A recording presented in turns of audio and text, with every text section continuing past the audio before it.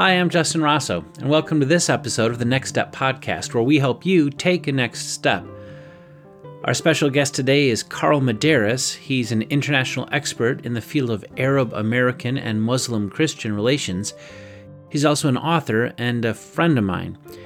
So I get to talk to Carl about experiencing and offering hospitality both in the Middle East and in America. And we'll talk about Jesus and how Jesus exemplifies and goes even beyond first century Middle Eastern hospitality. Before we're through, I'll get to read the devotion for day 27 called Jesus Eyes in the book Come Holy Spirit, a daily discipleship travelogue for Easter to Pentecost from Next Step Press. I'm so glad you joined us for the podcast today as we talk about this thing called hospitality and how Jesus, who himself was sometimes a marginal character, reached out to and through marginal characters. Carl will help open up the concept of hospitality to us today. So without further ado, let's welcome Carl Medeiros to the Next Step Podcast.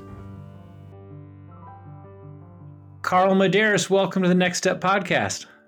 Thank you so much, Mr. Justin Rosso. Hey, it's so good to talk to you, my friend. Hey, tell us where in the world you are today.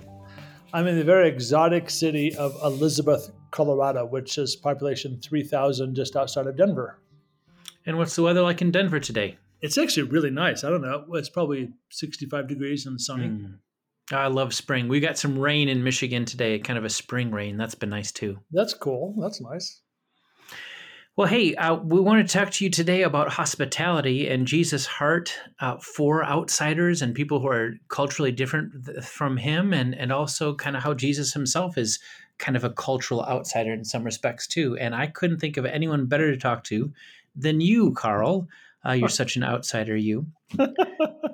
Yeah. Am I the outsider reaching insiders, or am I the insider reaching outsiders? I don't know. Yeah, I know. It's kind of confusing, right? I think it was like that for Jesus too, so that's okay. So you got a trip coming up, I understand, right? I am. I'm going on, it's in about exactly 2 weeks to Beirut, Lebanon for 7 days. We used to live there. We lived there for 12 years. You know, here in America, we're the insiders. Like we know what we're all about. We have maybe a little bit of our own language, and and we felt comfortable and confident in maybe church settings or whatever, Christian settings. But living in Beirut amongst Arabs and amongst Muslims, mostly Muslim Arabs, for 12 years, we were always the outsider. We were the only Americans. Sometimes we were the only Christians. So we were definitely the only followers of Jesus, probably. Even if there were some cultural Christians, we would often be the only ones actually trying to follow the ways of Jesus. So yeah, much of our lives we have felt like outsiders. So anyway, I'm going to Beirut in a couple of weeks.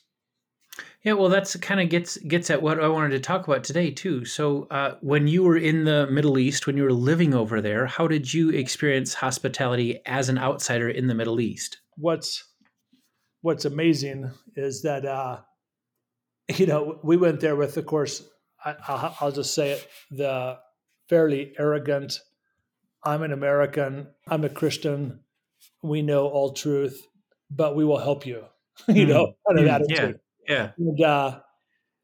And I mean, we did know some things that were helpful for that part of the world. That is actually true. But man, this is one thing. This is one thing that the Arabs taught us in spades was hospitality, and Muslims. So just a little FYI sidebar. Most Muslims aren't Arab. Most Muslims are Asian. They're Pakistanis or Indian or Indonesian, but most Arabs are Muslim. I think about 90% of all Arabs are Muslim. So, it's a little bit of a different. There could be Arab Christians as well, but whether they were Arab Christians or Arab Muslims, they just knew hospitality. I don't know if it's. I mean, I actually don't know why. I don't know if it's been in their culture, obviously, forever. But why exactly are they so good at hospitality? And this will freak out some of your listeners, but I think you'd be disappointed, Justin, if I didn't say it. Freak people out, right? but Islam is actually quite a religion of hospitality. So hospitality is built into Islam, and I would say Christianity. I'm not a huge fan of that word, but just historically, the religion of Christianity has also been big on hospitality. We're not always good at it, maybe today or whatever, but historically, Christians have been good at it. And Muslims and Islam teaches it. And so, I mean, even it's famous that, Bedouin, hardcore, nomadic, camel herding, camel riding Bedouins in the Saudi desert, they would have maybe a tribal enemy.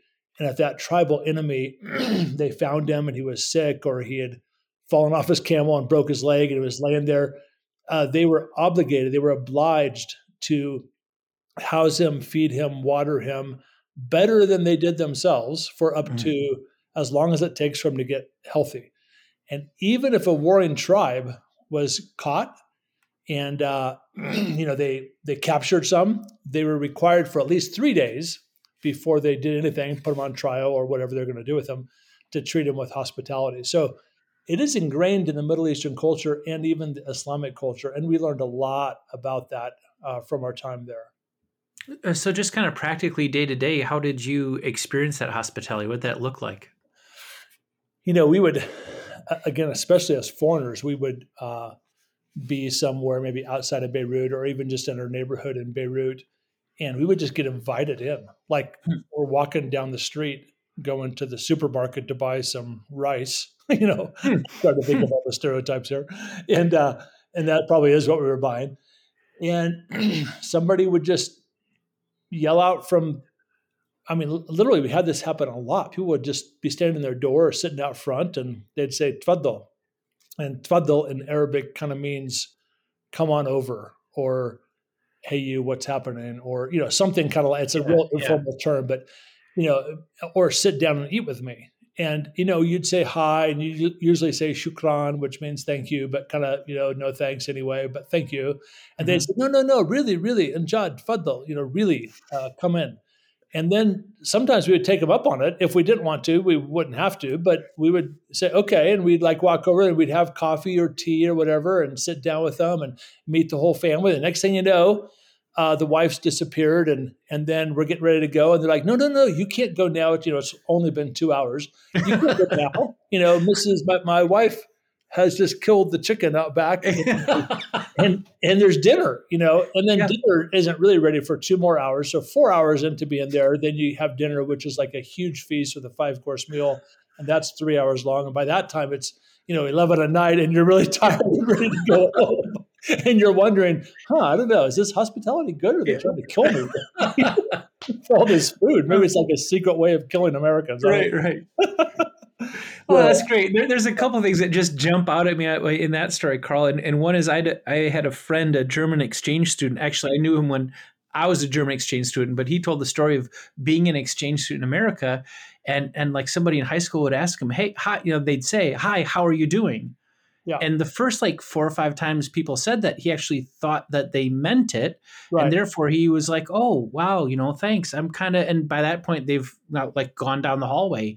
He's very confused by that. Yeah. So when we say, hey, how you doing? We don't mean, when we say, hey, come on over, we actually don't mean it. Right. Exactly. And, there's some of that in that part of the world too. There's some of that where it is a polite thing to say. So some of that is also true there.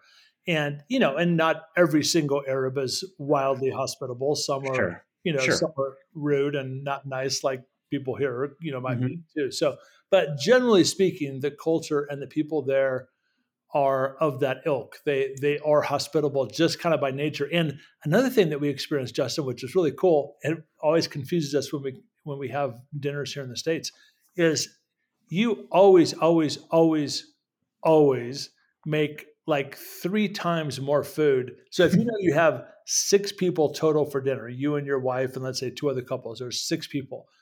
Here in the States, it's kind of waste not, want not. So we think it through and we think, how much do we need for 6 people? And you want to make sure you have enough maybe, but there, at least double, and honestly, often triple what you would need. And you just keep insisting to eat. And so everybody is completely, filled to the gill by the time you're done. And then you have leftovers and you send it home with the people. Wow. And then, and so we're always surprised. We'll go to somebody's house and it's very sparse. First of all, in the States, we seldom get invited into somebody else's home for a home cooked meal. It's Hmm. fairly rare. I think the Midwest is probably better at that, Justin, don't you think? And the South, Hmm. maybe. I think the South and Hmm. the Midwest are maybe a little more hospitable in the States as cultures. Hmm. But here Hmm. in Colorado, I mean, we have great friends. We've lived here like forever, but we are seldom. Now we get invited out. We go out to dinner with people. We invite people to our house all the time. We cook dinners, and it always surprises them. They're like, "Wow, you actually cooked this meal?" Like, yeah, we like from actual ingredients. We cooked it. Yeah. Yeah. Yeah. It's possible. So yeah. Anyway, That's good. That reminds me. That reminds me actually of one of Jesus' appearances in the Gospels, like at the very end in John after the resurrection, and he's like on the seashore. Remember the catch of fish, and they finally bring in this miraculous haul, and they recognize it's the risen Christ. And there's Jesus. He's like, "Hey, bring some of that fish over. I'm doing breakfast," and he's like been grilling fish for them. He's got a homemade breakfast of fish, like it's just ingrained. So that's kind of what I wanted to know from you too, knowing that culturally the Middle East is got this kind of hospitality hardwired into the culture, and it seems like it's been there for a long time. As you read the Bible, as you look at the Gospels, as you look at Jesus, in what ways is Jesus maybe typically Middle Eastern hospitality, and in what ways does Jesus maybe is not so typical in his hospitality, kind of from a Mideastern cultural perspective? well, I think the typical part, and and I always feel like it should go without saying, but maybe it does need to be said. But Jesus was Middle Eastern, right? Right. Yeah, say that. That's good. Yeah. He was. I mean, it does kind of surprise people sometimes when I just say it. I often like to say Jesus was a brown skinned, probably short, hook nose Palestinian Jew. Yeah. He Yeah. was, from a region called Palestine by the Romans, and he was Jewish. So he wasn't a Christian. He was Jewish. Right. Right. He wasn't American, which is the biggest shock to some Americans. I mean, we know he wasn't American, but we kind of forget, and he wasn't, Yeah. wasn't white skinned and didn't have blue eyes and blonde hair for sure, Yeah. In most of our pictures in stained glass, that's kind of what he looks like. That he's No, kind of Norwegian Jesus. I don't know. exactly. So, so the fact that Jesus would be hospitable coming from that region, and hospitality is not unique to the Middle East. I think we struggle a little bit with hospitality, but not Jesus. He was from that world, and so you see it manifesting partly just in how he's often having dinners. I mean, the wedding at Cana, that Mhm. wasn't it wasn't an American wedding that took an hour and a half. It probably would have been a 3-day wedding, Hmm. and he's reclining at this table and reclining at that table, and he's having dinner here and dinner there, and he gets accused, rightly accused, by the religious leaders of being friends with and eating with sinners, tax collectors and sinners. Hmm. Hmm. So, and I'm assuming that's because he was, and Yeah, right. and I love the King James that he was accused of being a wine bibber. He was bibbing wine. One of those wine bibbers. One of those wine bibbers, and Yeah. and he did. And I'm assuming it wasn't Welch's grape juice. It was actually Mhm. wine, and he bibbed it. Yeah. Yeah. Isn't that a great word? So, I think you see Jesus eating a lot. There's a great book by my good friend Conrad Gempf called Hmm. oh shoot, help me out. Something at the table of eating. Yeah. The mealtime habits of the Messiah. Thank you. Mealtime Habits of the Messiah. That's it. I knew you'd remember it. And that's a great book that's about this topic, how Jesus was often eating with people, and he was, and that's like, you almost can't have hospitality without food, right? They go Hmm. together, don't you think? Hmm. Yeah. Yeah. So I think that's where you see the typical thing of Jesus, where he's letting people serve him, whether it's Mary and Martha, or he's at the Pharisee's house and the woman of ill repute, Right. breaks the jar and anoints his feet. But, he's there having a meal, and he's at their place and they're at his friends' place. He didn't have a physical house, it seems, but his friends had houses. Mhm. He seemed to host a lot of parties. Yeah, and he tells a lot of stories about parties. Parties are in the parables, and in his That too. teaching a lot. The feasts and banquets, and Yep. who's invited and who's coming, and who declines last minute, and all that. Exactly. So I would say that's probably all the the typical part, you kind of asked a two-part question. I think the atypical part of it is, I think I already said it, but that he practiced hospitality with outsiders, but so he was a rabbi, or he was a budding rabbi, or he was about to be a rabbi, or so, he was on that rabbi track for sure. People saw him that way. And so for him, a natural progression probably could have been that he would have become a Pharisee or a Sadducee or some kind of a teacher of the law in that rabbinical tradition. But he always stayed, he was amazing at being an insider, outsider on both sides of the thing, So, as a teacher of the law, as a rabbi, he was obviously a noted religious scholar and speaker already, and had, drew crowds. They would have thought a guy like that should keep his nose clean and stay out of, bad places and don't hang out with bad people for sure. But he was always in trouble with, for hanging out with bad people. Yeah. So he extended his hospitality very clearly to the kinds of people that you wouldn't normally do that with. And I think that's what's really cool about Jesus. Yeah, it's interesting to think of Jesus, whom we know as kind of the center of our belief and the center of our faith, the center of creation, and think of him as being kind of a marginal character too. That is kind of difficult to wrap your head around. Right. I've got a friend, Leo Sanchez. He wrote the intro to this Come Holy Spirit book for me. And he said in his book, Sculptor Spirit, Jesus knows what it's like to be a vulnerable outsider. Raised in Nazareth of Galilee, Jesus was a marginalized Jew. Jesus was not the right kind of Jew to be the Messiah. Jesus had an accent. And the disciples share in their Lord's own marginality. And God surprises us by using the lowly as instruments of his salvation. Yeah. That was an interesting take on Galilee of the Gentiles, right? It's that place that's really it's so close to outsiders that you're probably also an outsider too. And right. Peter shows up and they can tell he's Galilean because he talks funny. And right. Jesus probably talked funny too. Right. I mean, maybe his accent was Egyptian. Who knows? Yeah. Yeah, exactly. Well, I mean, his accent most probably was from the north, just from Nazareth, and that was a place of the outsiders. I mean, he should have been from Jerusalem or right. Yeah, he should have been. If he really wanted to be like right. the really kosher Messiah, he'd got to be from Jerusalem or something. Yeah, and then he hung out in Samaria. He talked to the Samaritan woman, but he also what's up with that? And he go. I mean, it's a woman. Single, divorce, right. And I just love it when, he could have, when he was coming down to Jerusalem the final time, the straight path from Nazareth or anywhere up north by the Sea of Galilee would have been to go through Samaria, but they never did that. They would always go around down through the valley, down through Jericho and back up into Jerusalem to avoid Samaria.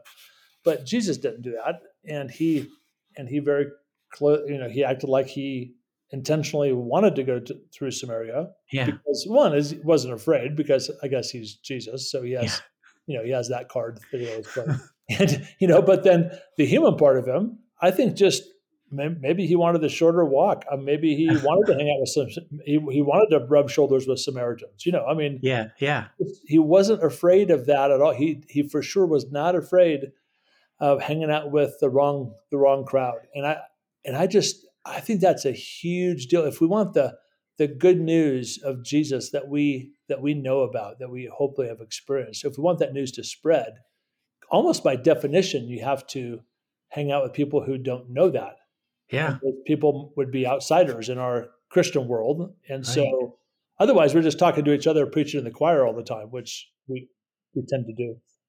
Well, there's the two sides of that again, Carl. The relating to people who are on the outside and putting yourself in a position where you also are an outsider. I mean, that's another one of our fears is that there's a lot of fear language in the Christian church in North America, in America today, and a lot of that fear language sounds to me like it's fear of being marginalized or not being at the center of power. And man, you look at the people Jesus uses. Well, first of all, he's an outsider, but then. Think of Pentecost. The complaint is, where are these schmucks from? Galilee? Who do they think that, it's the same deal. Just his followers that he uses are also, the Samaritan woman goes back into the town and brings the crowd out with her to meet Jesus. So he not only reaches a Samaritan woman, he uses a Samaritan woman to reach other people. So Right. Right. being open to outsiders and being open to being an outsider. Yeah. That's Hmm. right. That's, That makes, I wanted to ask you, because when you were talking about hospitality and Jesus, there seems to be two different things going on here with hospitality as well. One is the actual inviting people in to your house and feeding them, and the yeah. other side of hospitality seems to be you accepting the invitation to go wherever they are, going to feed you and spend 4 or 6 or 8 hours or whatever it is with them too. So, thinking through this idea of the Spirit shaping in us this heart of Jesus for hospitality and a heart for people who aren't like us. I bet you have a story or two. So I wanted to ask you maybe about a time when you either accepted or extended hospitality, or maybe one of each in an unusual or kind of uncomfortable situation. Oh gosh. Yeah. I mean, there's so many. Right, right. And it's not because we're so wonderful. It's just Yeah. it's just because, I mean, particularly when we lived in the Middle East, but also here in the States, for whatever reason. And, part of this is my wife, Chris, who I wish was on this podcast with Mhm. us, but she had to be somewhere when we were recording it. But she would have a lot to add. She's very hospitable, and her background is Greek. Her dad came from Greece, and so all of her cousins, aunts, and uncles still live in Greece. And I think just that international, warm Mediterranean climate thing that seeped into her family makes her naturally, like our first thought is, most nights of the week, I would say 4 or 5 nights of the week, who should we have over? Hmm. And it's usually not who should we go out with. Mhm. Let's meet at a restaurant and have dinner, which we like to do that too. But it's who should we have over? And Hmm. and then we just think of a couple of couples that would mix well, or obviously are just our friends, and we invite them over. So So, who are some of the most unlikely people you've extended an invitation to, or unlikely situation? well, I mean, I would say like in Beirut, uh, one of the times that was a little stressful, frankly, was during Ramadan, which is the month of fasting for Muslims. At the end of each day, they break the fast with a meal called iftar. And if you've been around Muslims at all, you would have heard of the word iftar. Iftar is the meal at the end of the day when like the mosque, the call to prayer goes off at whatever at sunset. When you hear the call to prayer, and man, you are sitting down, ready to eat because you haven't eaten or drank a thing all day. Yeah. Right, literally. So literally, they're usually sitting there with a spoon in hand, and they usually start with a certain kind of soup, and it's a fairly specific meal. It starts with a certain kind of soup, and then it goes to a salad, a certain kind of salad, and then it goes to the main course, and then it comes back out, and it has a whole rhythm to it.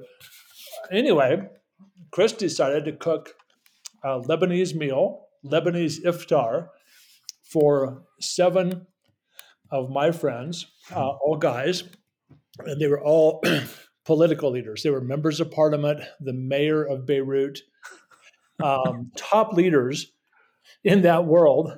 And we had them to our home. And I kept telling her, I kept saying, are you sure you want to do this? Because this is like a very specific. She's like, oh yeah, we can do it. So she figured out what to do and asked some neighbors some questions, and they all thought it was kind of funny we were doing that. And the guys all came, and we're sitting down, and she puts the soup in front of everybody, and the call to prayer goes off, and man, they dove in. And the mayor, he took one bite. He goes, oh, it's too hot. And we're like, what? And later we realized that you don't want to serve the soup very hot because they want to dive in and start eating, right? They don't want to be blowing on their spoon Right, right. because they're hungry. And so through the night, there were probably like 10 things that different people critiqued my wife's cooking on. And by the end of the night, she was basically in tears and thought the whole thing was lost. And then we hung out, and we actually had a little study. We were going through the Gospel of Luke together. So we did that, and everybody went home. And nobody ever apologized. Nobody ever came back and said, oh, by the way, that was really amazing that you did that. And, sorry, I was a little cranky about it. Nobody ever said that. Yeah. But it was it was an amazing learning experience for us, and it was a great experience. I mean, it actually did take our relationship with those guys, took our relationship 1 or 2 or 10 notches deeper, even though they never really acknowledged the meal. Yeah. I think just that we did it, they did recognize that. Somebody did say, wow, this is the first time an American or a Christian has cooked iftar for us. And then they all kind of laughed and were like, wow, this is pretty cool. And then they, complained about the food. Yeah, sure. Good. So, that's one. And we've done the same thing here in the States. I mean, just, regular old suburbia outside Denver, people tend to kind of stay to themselves, especially here in the West. And, we're polite. We say hi when we go get the mail at the mailbox and whatever. And, over the fence, we, greet each other as we're mowing the yard or something like that. People don't invite people in, but we just always have. We have Christmas parties. We invite them over. We have any excuse to have a party. We invite them over. We make up a holiday to have them over. We have we have meals. We cook meals. Sometimes we're lazy and we order Domino's pizza. I mean, we're not like this amazing super couple that has unlimited energy. Sometimes it's a busy, long day and you're tired and you order pizza, Yeah. So, which is just totally fine. So we've done a lot of that here in the States. And sometimes it doesn't go well. Sometimes you invite somebody over and they say they're going to come and then they don't show up, or they just say no, or they just ignore the invitation. I mean, there's all kinds of risk, by the way, attached to hospitality, because you're kind of putting yourself out there. Yeah. And it doesn't always go well, and that's okay. Hey, can you think of a time when you accepted an invitation that felt kind of risky to accept?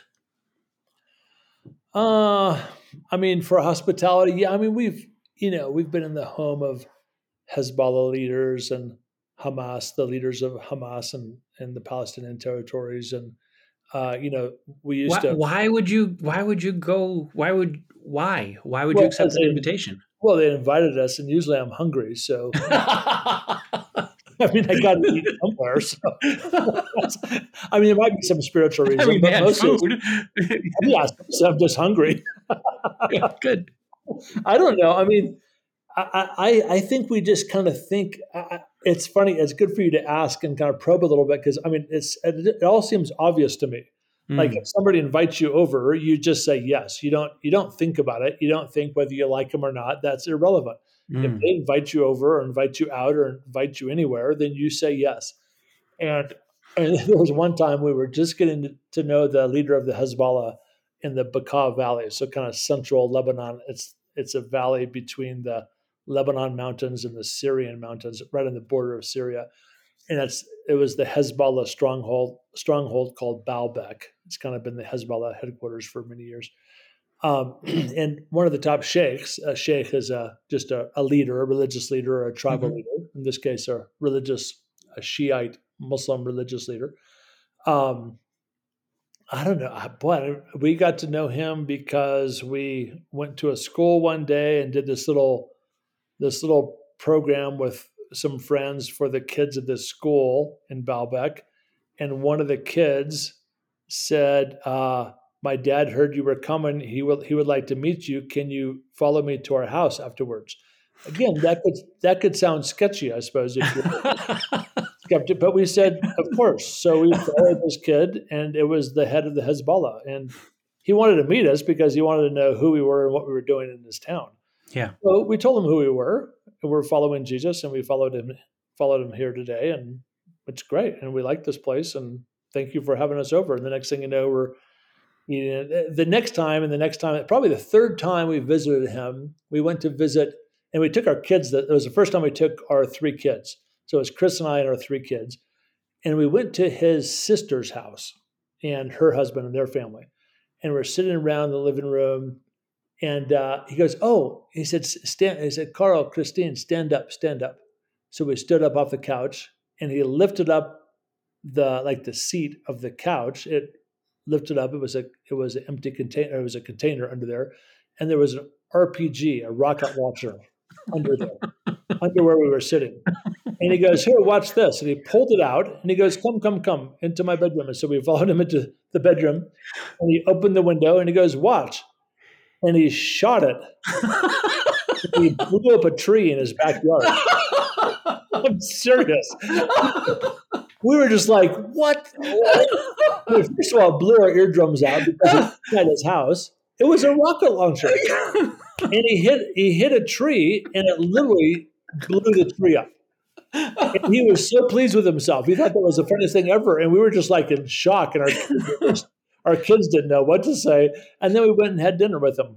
Yeah, of course. So that's how that worked.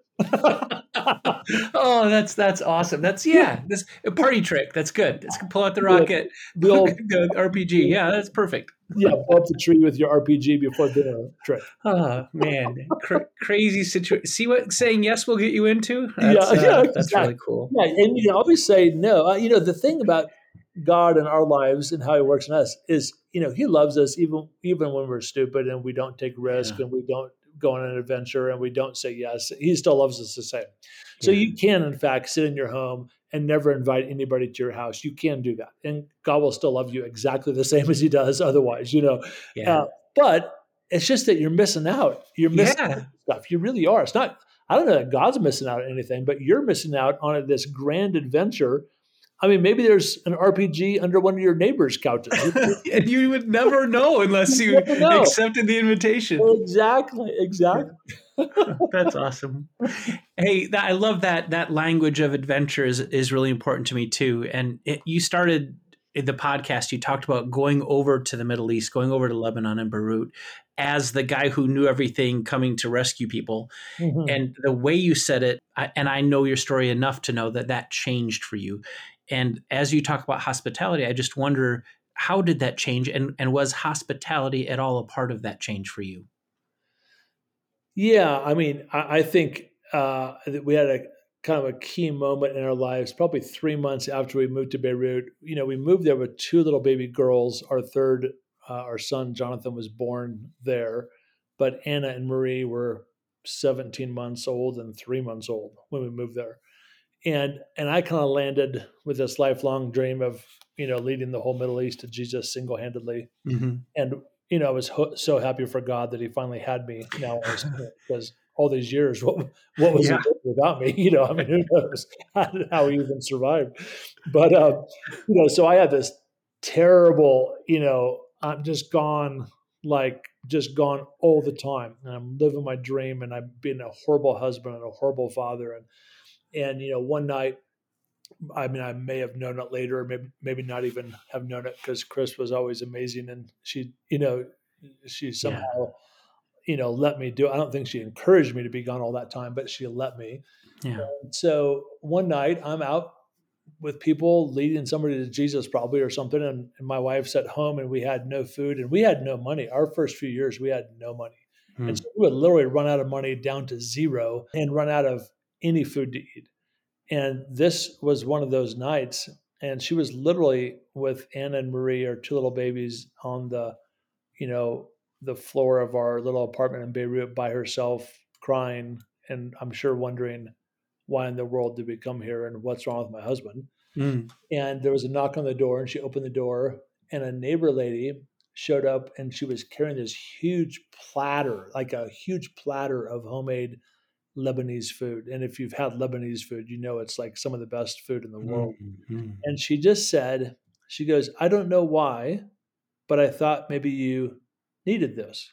And of course, Chris just started crying and took that, as a sign from God. And that happened again and again and again in our lives, where actually the Lebanese who we thought we were helping took care of us. So, it did change. It changed from me thinking that I'm in charge of anything. I have that much to offer, to being maybe a little more humble and saying, maybe there's things that we offer each other. Maybe I can offer them some things about Jesus that would be helpful for their lives. I think we did. But there's so much about life and family and hospitality and love and care and commitment and faithfulness that they can teach me, that it probably equals out. Chris always says if she ever wrote a book, which she should, it would be called "I Met Jesus in Beirut." And I think there's a lot of truth to that for both of us. Hmm. Thanks, Carl. Thanks for sharing part of your story. Um, I'm imagining someone sitting at home in America, maybe in Colorado or maybe in Michigan or maybe somewhere else, but listening to this podcast, and I can imagine somebody hearing some of those stories and wanting to experience that, wanting to be like that. That talk of adventure is something we do around here a lot, and this whole Come Holy Spirit discipleship travel log has been about the Spirit shaping us. So I trust that the Spirit's doing some work in people's hearts and lives. What would you say? Someone who wants to either accept hospitality or extend hospitality, what's the next step for some American man or woman to experience that kind of hospitality today? Honestly, I think it's two things. I think one is we have to get to know Jesus. I mean, Hmm. he's our model in everything. If you want to be a church planter, it's Jesus that you should study, not Paul. The ultimate Hmm. church planter is Jesus. I Hmm. mean, not that you shouldn't study Paul, but I mean, Yeah. Jesus is still the ultimate. If you want to be a pastor and think pastoral thoughts, study the life of Jesus. If you want to be an evangelist, is Jesus. If you want to be a good worker and be a responsible man or woman that provides for their family, Jesus. If Hmm.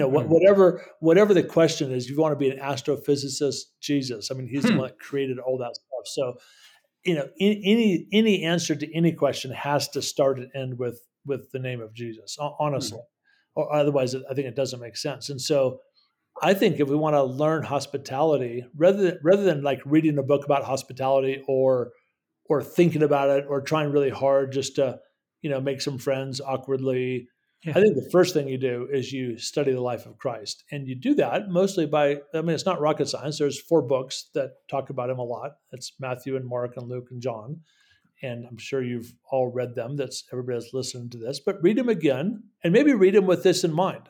Yeah. Maybe go through it and just think about all the times Jesus gave or received hospitality, the times that it didn't work out or didn't seem to work out very well, the times that did work out. Why was that?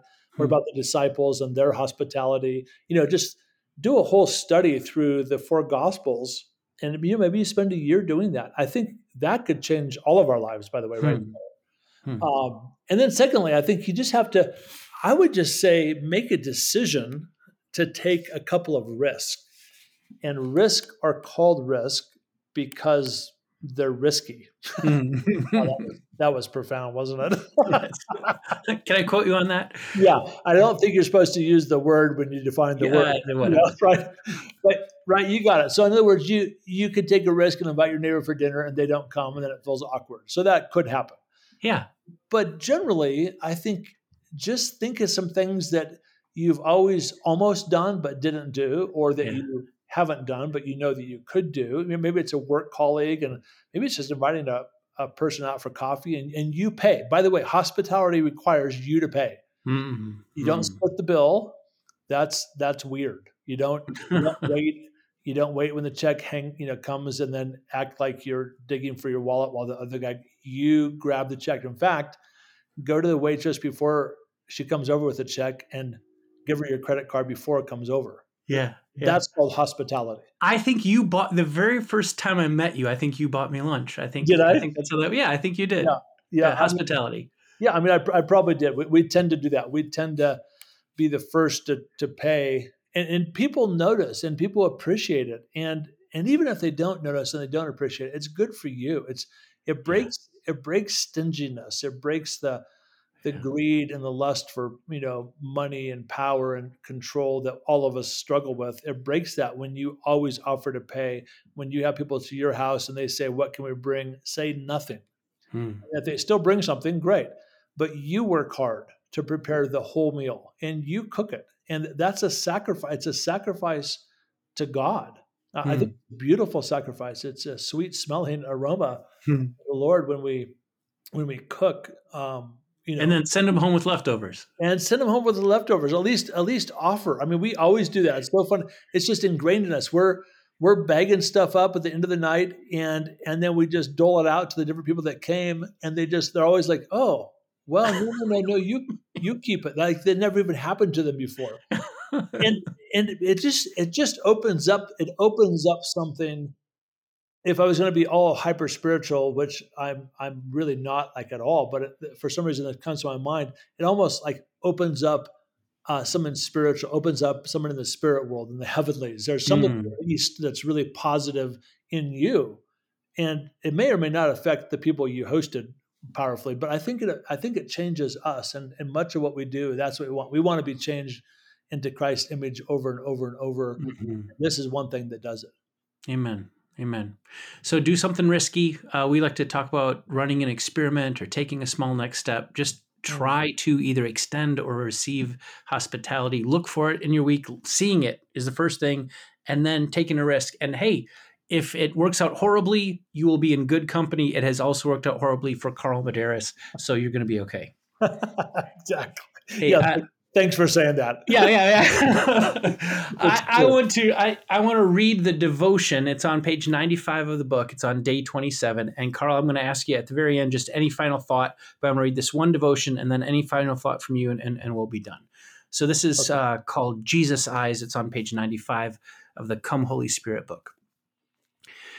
The disciples made it back to the well just in time to see a Samaritan woman going off in amazement to fetch her friends.